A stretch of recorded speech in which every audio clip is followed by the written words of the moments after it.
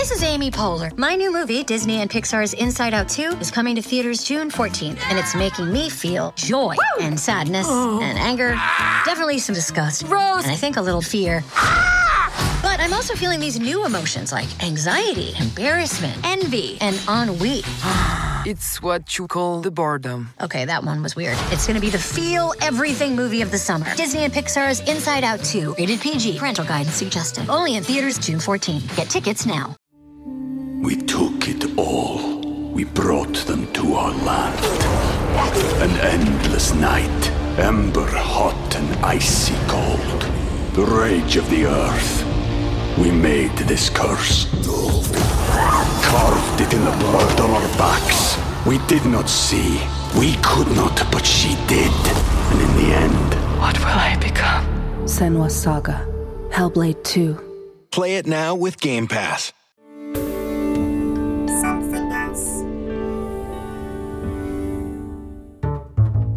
Hello and welcome to Out to Lunch, the podcast where I positively encourage bad manners. Not only do I ask my guests to talk with their mouths full, but occasionally I tease out topics some might consider unsuitable for the dining table. Oh yes, living life on the edge. Today I chat to someone who is equally at home in a muddy field as she is at an award ceremony in a gown, presenting everything from Glastonbury coverage to the BAFTAs. She's had Radio 1 shows, presented Top of the Pops, and has a podcast called Soundtracking, where she talks to filmmakers about musical influences in their work. My guest is the delightful DJ and broadcaster Edith Bowman. I mean, doing small talk at the best of times is hard. But doing small talk with Robert De Niro was like, what do you say? So then I was like, oh, I'll just tell him how much I embarrassed myself with Martin Scorsese. He just kind of nodded. With the turned down mouth. Yeah. Hello there, Edith Bowman. I don't think we've ever met, have we? No, we've definitely been in the same room at various points over the years, but never been officially introduced or had the pleasure of chatting. So nice to meet you. Obviously, because you're in Gloucestershire and I'm in London, couldn't do the normal takeaway thing. So what I've done is I sent you a meal kit from a great American barbecue place called Smokestack. Oh, my Lord. I mean, even just the packaging is impressive. It is pretty impressive. So this place, Smokestack, does a lot of American barbecue. They do 18-hour beef brisket and they do 15-hour pork belly ribs and slaw and beetroot stuff. And I loved it when I went. And David Card, I said, could you possibly? And he went, yes, of course. So he has dispatch boxes in both our directions with a few cooking instructions, which I got a lovely emergency email from you about an hour ago going, which barbecue sauce? Is it the honey one or the house one? I can't get it wrong. Yeah. So have you done the beetroot and goat's cheese and hazelnut thing to begin? I have it here. Let's have a look. They're beautiful. So, listen, the key to this is we do have lunch, even though it's in the slightly odd circumstances of a Zoom. So I'm going to invite you to start your starter, and then I'll just bowl questions at you, and you have to talk with your mouth full, which I'm sure is counterintuitive to a broadcaster of your experience. There have been times. Famously, you grew up pretty much in a hotel in Anstruther in Scotland. Yeah. It does seem a very long distance from the world you now occupy. That childhood, sometimes spending weekends with your grandparents so they could get on with running the hotel until you then went to work in the hotel. Was there any sort of hint of a media world in your family? There was always music around the hotel, whether that was, bands playing at weddings. We'd have this massive week of celebration over Hogmanay, where we'd have afternoon jazz bands playing, while people had tea and cakes and stuff, or music playing, little acoustic nights going on in the bar. So there was always music. But my dad's got this amazing footage of me when I was 7 years old when we were on holiday. And on this one holiday, I remember my mum went up on the back of a speedboat, one of those kind of parachutes. And my dad had a city camera. My dad always loved a bit of gadgetry. And he was filming Mum and I had the microphone. Now, I was only 7 and I sing the News at 10 theme tune. And then today, there's a lady up in a parachute. I think she's enjoying herself. And my dad kind of jokes about the fact that, he kind of knew then that I was going to be talking about people and to people about whatever that may be. So that was possibly your first broadcasting experience. If someone said to me, describe Edith Bowman's work, I'd say she's a super fan. She's an absolute fan of the things that she talks about and interviews people about. For the tape, I will say that Edith is nodding. That's really kind of you to say, to be honest, because that's all I ever kind of want to come across as, because I get a little bit kind of uncomfortable and get a twitchy eye when people describe me as a critic, because I'm not at all. I always come at things of being a fan. You know, I want a blank canvas and I want to make my own opinions about things. The music thing was my mum. She took me to my first concert when I was 7 years old to see Rod Stewart at Ibrox Stadium. Oh. She was a massive, still is massive Rod fan. Have you ever interviewed Rod? Yes. You have to tell me about. I want that from both sides. So you told him that he was your first gig? Yeah, told him it was my first gig, and then another time that we went to see him, I mean, it must have been the next year because I wasn't much older. We parked at this hotel because we knew it was easy to then just jump in a cab to the venue. And then we came back to get our car and we saw this big bus and Mum suddenly realised that Rod was staying at the hotel. Oh my God. Oh. So then we waited outside for about half an hour with our programme and he came out. And Mum she didn't push me, but she sort of ushered me towards him. She said, go and get him to sign your programme. So I kind of like bundled my way forward. This security guard kind of shunted me out the way, at which point Rod Stewart pushed him out the way and said, for God's sake, man, it's only a kid, and pulled me in and signed my programme. Did you recall this with him? Yes. When you interviewed him? Yeah. And how nuts did your mum go when you said, by the way, this week I'm interviewing Rod Stewart? I took her with me.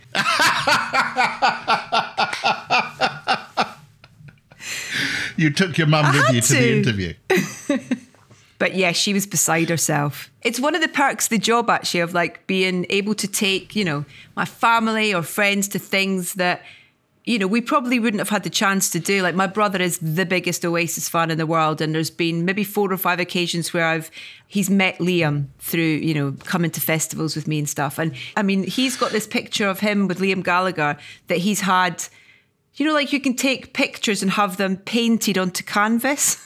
He's had that done. Mum's got her framed picture with Rod. The question I have to ask is, what have you got on your walls? In my office, my pride of place picture on my is me, Martin Scorsese, Robert De Niro. Okay, that's pretty cool. Yeah. That's pretty cool. Your first job, as I understand it, was reading the news on MTV. How did you get it? Just before I finished uni, I used my last student grant to go and do a presenter training course, which the reason I did it was because at the end of it, you got a show reel.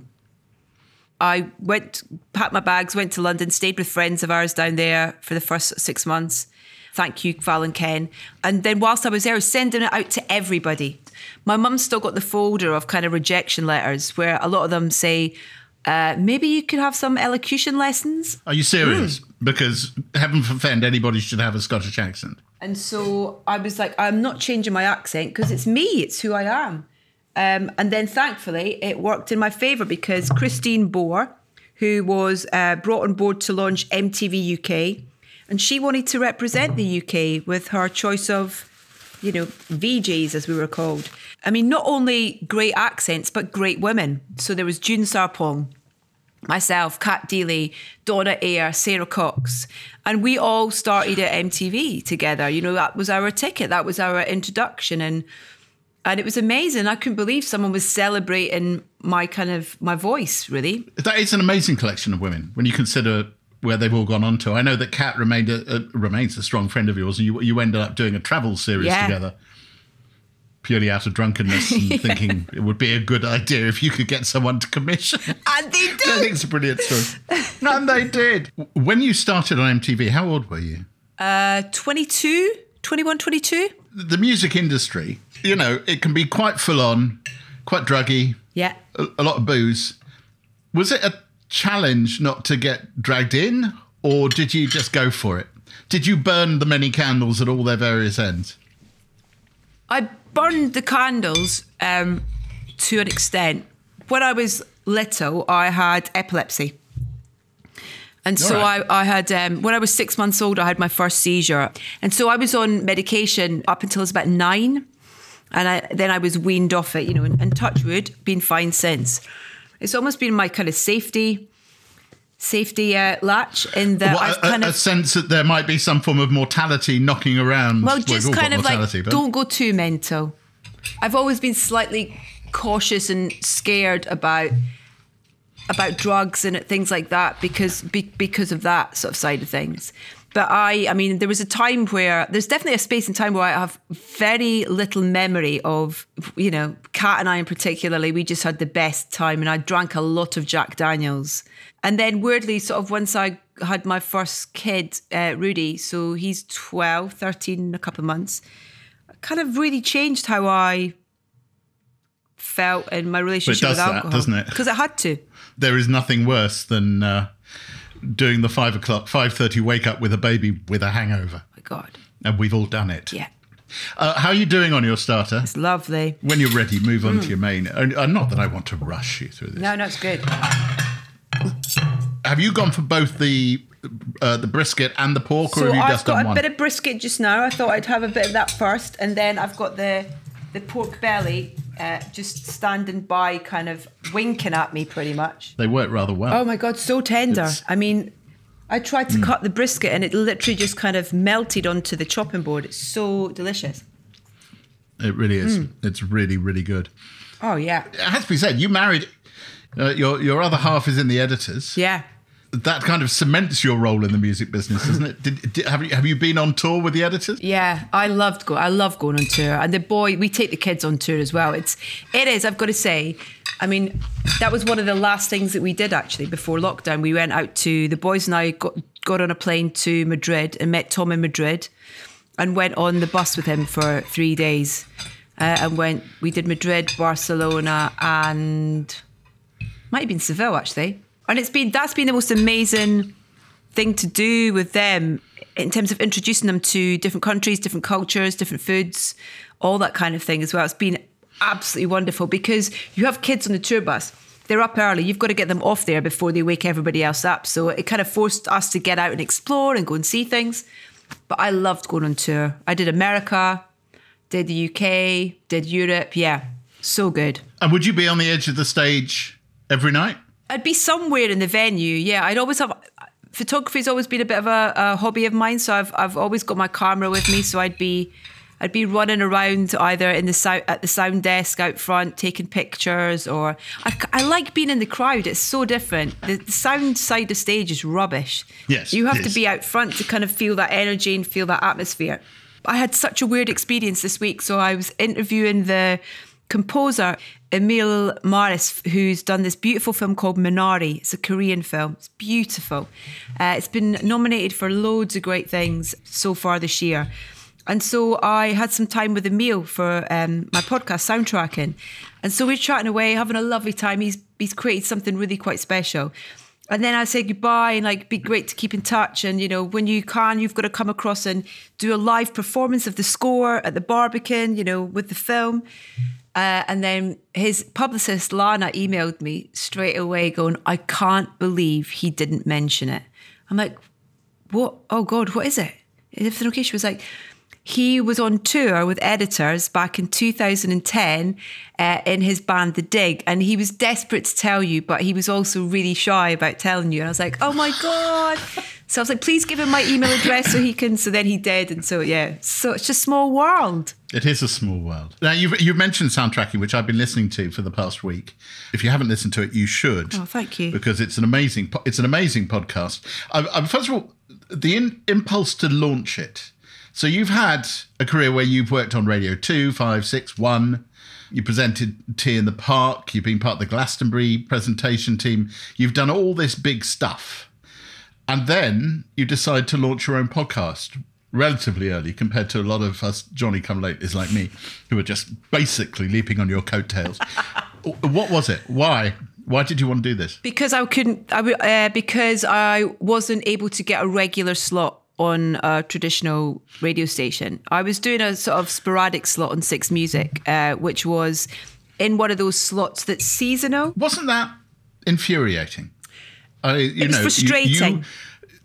Yeah. I don't want to say paid your dues or all of that, but you've done it. You're a very, very experienced, accomplished broadcaster, and the idea that you don't have that slot must have been frustrating. It was absolutely frustrating, and it's also, you have to accept that not everybody's going to like you, not everybody's going to like what you do. That's fine. That's their choice. You can't same in a relationship. You can't make someone change their mind and stuff.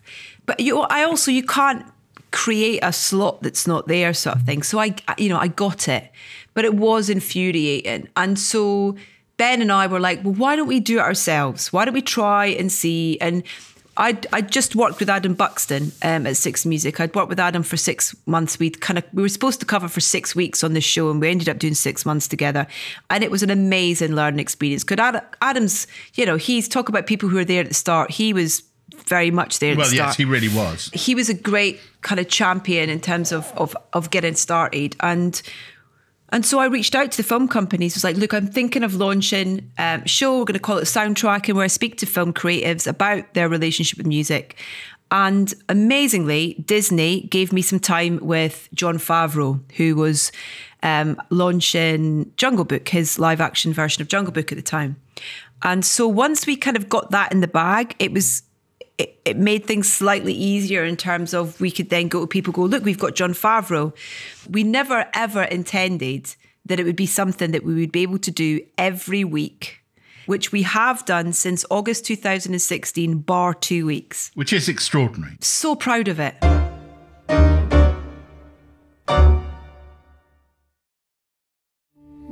We took it all. We brought them to our land. An endless night, ember hot and icy cold. The rage of the earth. We made this curse. Carved it in the blood on our backs. We did not see. We could not, but she did. And in the end... What will I become? Senua's Saga. Hellblade 2. Play it now with Game Pass. When you need mealtime inspiration, it's worth shopping Kroger, where you'll find over 30,000 mouth-watering choices that excite your inner foodie. And no matter what tasty choice you make, you'll enjoy our everyday low prices, plus extra ways to save, like digital coupons worth over $600 each week. You can also save up to $1 off per gallon at the pump with fuel points. More savings and more inspiring flavors make shopping Kroger worth it every time. Kroger, fresh for everyone. Fuel restrictions apply. You mentioned your prize picture of you and Scorsese and De Niro. I think you were once asked, who would you like to say sorry to, and said it was Scorsese because you may have been... What happened? Do you tell this story? So it was a couple of years ago. The whole kind of Irishman tour rolled into town, and they were all here promoting the film, and it was around BAFTA time as well, kind of for your considerations, all those Q&As. And I was asked to host the premiere, which I did, which was incredible. And then I got asked to host the Q&A with them all. So it was crazy. It was, Harvey Keitel, Al Pacino, Sandy Powell, the costume designer, Emma Koskov, the producer, Steve, the writer, De Niro, Scorsese. And they put Scorsese right next to me. He's very warm. He's very kind of open. He's not one of those people that you feel scared to talk to. He was really generous. And so I kept doing this thing where I kept because we were so close, because there were so many of us on this small stage. I mean, that's an enormous Q&A panel. It's not ideal to do a Q&A with 7 people or whatever it was. Yeah, it was crazy. And so I just kept doing this thing where we were chatting, and then he would say something and it would be funny. And so I'd do that familiar thing of tapping him on the shoulder going, oh, Marty, stop it. And so I just hadn't realised how much I'd done it through the course of the Q&A. I'm like, God, the poor man's going to have a bruise on his shoulder if nothing else. Did you say anything to him at the end, or scurry off hoping never to broach the subject of your tactile engagement with him? Well, they were kind of swept off in a kind of wind of A-list celebrityness. And then I didn't really get a chance to apologise to him, but Emma, the producer, who I then spoke to a couple of weeks later for the podcast, because she's an extraordinary woman, because she's worked with Martin Scorsese for a number of years, and then she worked with Todd Phillips on The Joker. So she had these 2 films at the same time, kind of, battling it out for awards. And I said, I'm so sorry. Please, can you pass on my apologies to Mr. Scorsese? She was like, oh, don't be daft. She's like, he loves it. He's got granddaughters who are about your age. So he feels really comfortable with someone who knows what they're talking about, but being kind of, friendly with him. I was like, oh God, it's a kind of maybe a bit too much. And then I told the story to Robert De Niro as well. And it's like, it was almost like I carried a watermelon moment from, Dirty Dancing. I got asked about a month down the line, Robert De Niro flew into London for one night to do a Q&A for The Irishman. He was so passionate about this film. And they asked me if I would host it. I was like, you kidding? Of course. So we're in this weird little corridor waiting to go on. And that kind of weird doing small talk at the best times is hard. But doing small talk with Robert De Niro was like, what do you say? So then I was like, oh, I'll just tell him how much I embarrassed myself with Martin Scorsese, where he was actually sat next to him. He was just kind of nodded like that, did that kind of De Niro kind of... With the turned down mouth, yeah. De Niro nod. Yeah. Which you're doing very well thanks. to me now. The producer of today's fine podcast, Selena, who you know and have worked with, told me a great story, which was in 2015. You both went to interview Keanu Reeves and told him that he really ought to do a sequel or a third along the way to Bill and Ted. He was asking you if it was really a good idea. Is that correct? That is correct. And people can hear it somewhere, I imagine. I just have such a happy experience of Bill and Ted. And it's one of those things where you wonder whether he's embarrassed to... At the time, you kind of couldn't quite gauge whether it's something that he was really proud of or he didn't want to talk about. He did. We weren't told we couldn't ask him about it. So it was like, well, I love Bill and Ted. I'd love to see, where are they now? What are they doing now? Bodacious, all that stuff. And so I was like, I'm going to ask him. And that was before it was announced that they were doing the new film. So I think Selena and I are the reason that there was the sequel to, I think it's our fault. Bogus Journey. It's your fault. Well, it's pretty. I have a quick Keanu Reeves story. When I was on the One show, which I no longer am, we'd have ridiculous big names would fly in, and you could always measure them out by the size of their entourage. So Will Smith was 7 4x4s, 28 people taking over the green. I mean, it was insane, absolutely insane. Whereas Keanu Reeves turned up in a car by himself. There was nobody. Got out the car, said, where do I go? Yeah. Walked into makeup, took one look at me and went, hey, man, it's you. Because he'd become a big fan of the cooking show I'd done in LA. Amazing. So that's my absolute joyous, Keanu Reeves story. I've had that with the most unexpected people. Leonardo DiCaprio. Where... Oh, really? You'd expect, if anybody's going to turn up with a massive entourage... It's going to be Leo. Yeah. No. He came into the room, sat down on his own, didn't have anybody there keeping time. And the other thing is that he engaged and that he wanted to have a conversation. He wasn't there to just answer the questions. And I really remember that about him. And I was really grateful for that as well, because it's quite hard sometimes to snap people out of that kind of junket. They're in those rooms for hours on end and they're being asked the same questions, and they've prepared loads of answers to the questions as well. They've done a couple of days training on what could be the potential questions being asked. And that's kind of what I like about with soundtracking, is that I'm not asking the same questions because I'm not interested in that line of questioning. I want to talk about music. I want to talk about the creativity. I love how I can see it almost... When I say, if no one's told them in advance, and I go, so we're going to talk about music, their shoulders almost drop. You get a different interview, get a more truthful interview, and they can be themselves. But Leo was extraordinary. I couldn't believe it. On that note, I am going to suggest a quick break while I run downstairs. You've been much more together about this. I'm going to stick mine. I do have a microwave, and I'm going to stick mine in the microwave. But so mine's in the oven, and I need to just go and sort it out. I'll see you in a couple of minutes. Okay. Ta-da! Oh, pretty. My favourite bit. What, the sticky toffee pudding loaf? Are you big on a pudding? Love a sticky toffee pudding. I think we say thank you again to Smokestack for this. Thank you so much. You've said you're not a film critic, and you seem to delight in me suggesting you're a superfan. But, Edith, I have to ask you, there must be things you hate. There must be films you sat in and thought, this is pants. There are films that I don't particularly like. Hate's quite a It's a strong word. It is a strong word, and I don't know. I'm that annoying to a lot of people person who tries to see the glass half full. So I always kind of try and go into things with, kind of with no clouded judgment, really, which can be hard a lot of the time, because of social media and research and stuff that I already know about the film or the cast and things like that. And I sometimes think that that's the thing with film in terms of there are some films that are made for specific audiences. And if you're not that audience, you need to watch it with that audience. Like I remember I was covering for Simon Mayo and Kermode and Mayo once. And we were reviewing one of the Fast and Furious films. Now, to be honest, I kind of clocked out after the third film. I was like, do we need any more? But I think it was like number 7. And so I was like, okay, right.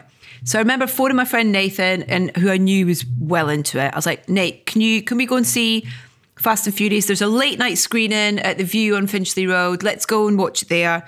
So we went. It was like a 11:30 screening. And it was rammed with proper Fast and Furious fans. They had the mobile phones out. They were like, not filming the film, but like taking selfies, getting into it and whooping. And I walked out the film kind of going, that was awesome.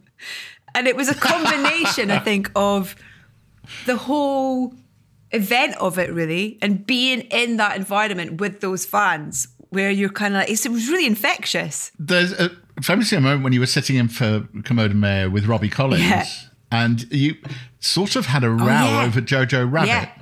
Yeah. One of you hated it, one of you liked it. I loved it. He hated it. Oh, he's wrong. Isn't he? I think it's a fabulous film. Isn't it? Yeah. He's absolutely wrong. Yeah. I watched it with my 12-year-old as well, and it was the most brilliant historical discussion piece to then go and talk about the Holocaust and the personal aftermath of that in World War II. And I think that coming in through the eyes of a child into that world, it was so clever.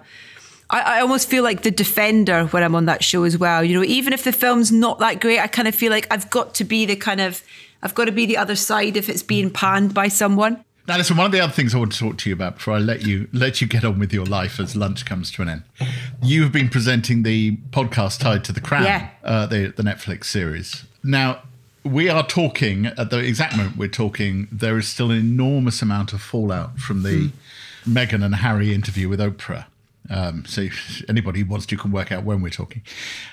I don't know if you saw the interview, but you must have been following some of the coverage. It's pure Crown, isn't it? It's that drama being worked out again in real life. With doing the Crown podcast, I spend a lot of time with a lot of the people behind the scenes. So Peter Morgan, who writes it, Annie Salzberger, who's the head of research, the producers, the directors. But obviously it's Peter's creative interpretation of that world.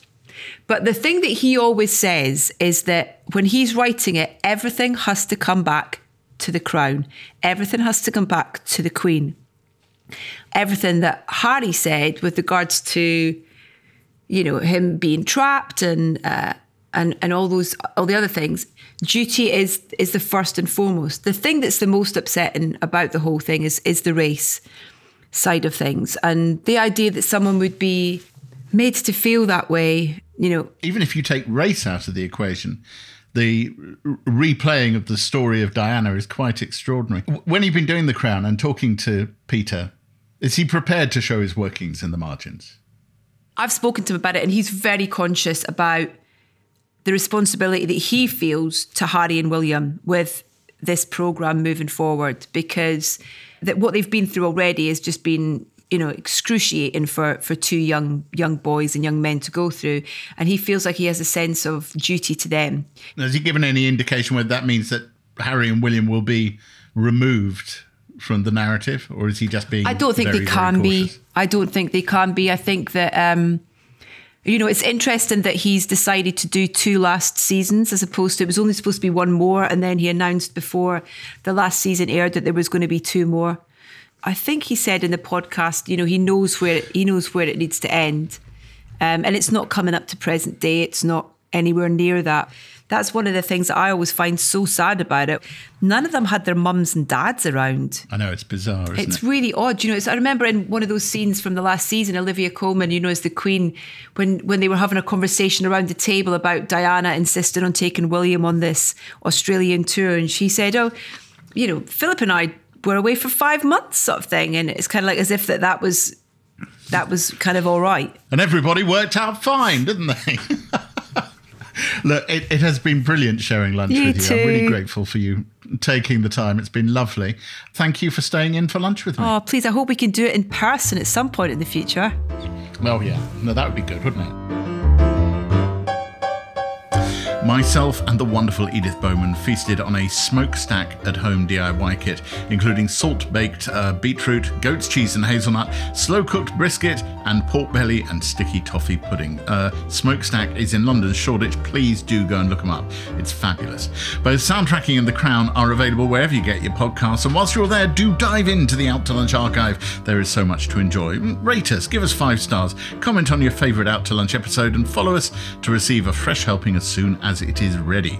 Out to Lunch is a Something Else and Jay Rayner production. The music was written, arranged and performed by me, Jay Rayner, and Robert Rickenberg. The recording and mix engineer was Josh Gibbs. Jemima Rathbone was assistant producer. The producer is Selena Ream and the executive producer is Darby Doris. Additional production is from Steve Ackerman.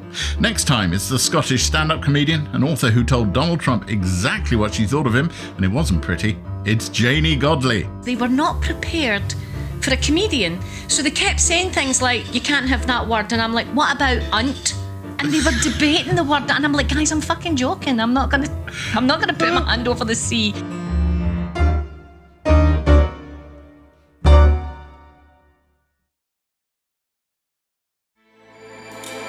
With everything you have on your plate, earning your degree online seems impossible. But at Grand Canyon University, we specialize in helping you fit a master's degree in education into your busy day. Your graduation team, led by your own GCU counselor, provides you with the personal support you need to succeed. Achieve your goals with a plan and team behind you. Find your purpose at Grand Canyon University. Visit gcu.edu.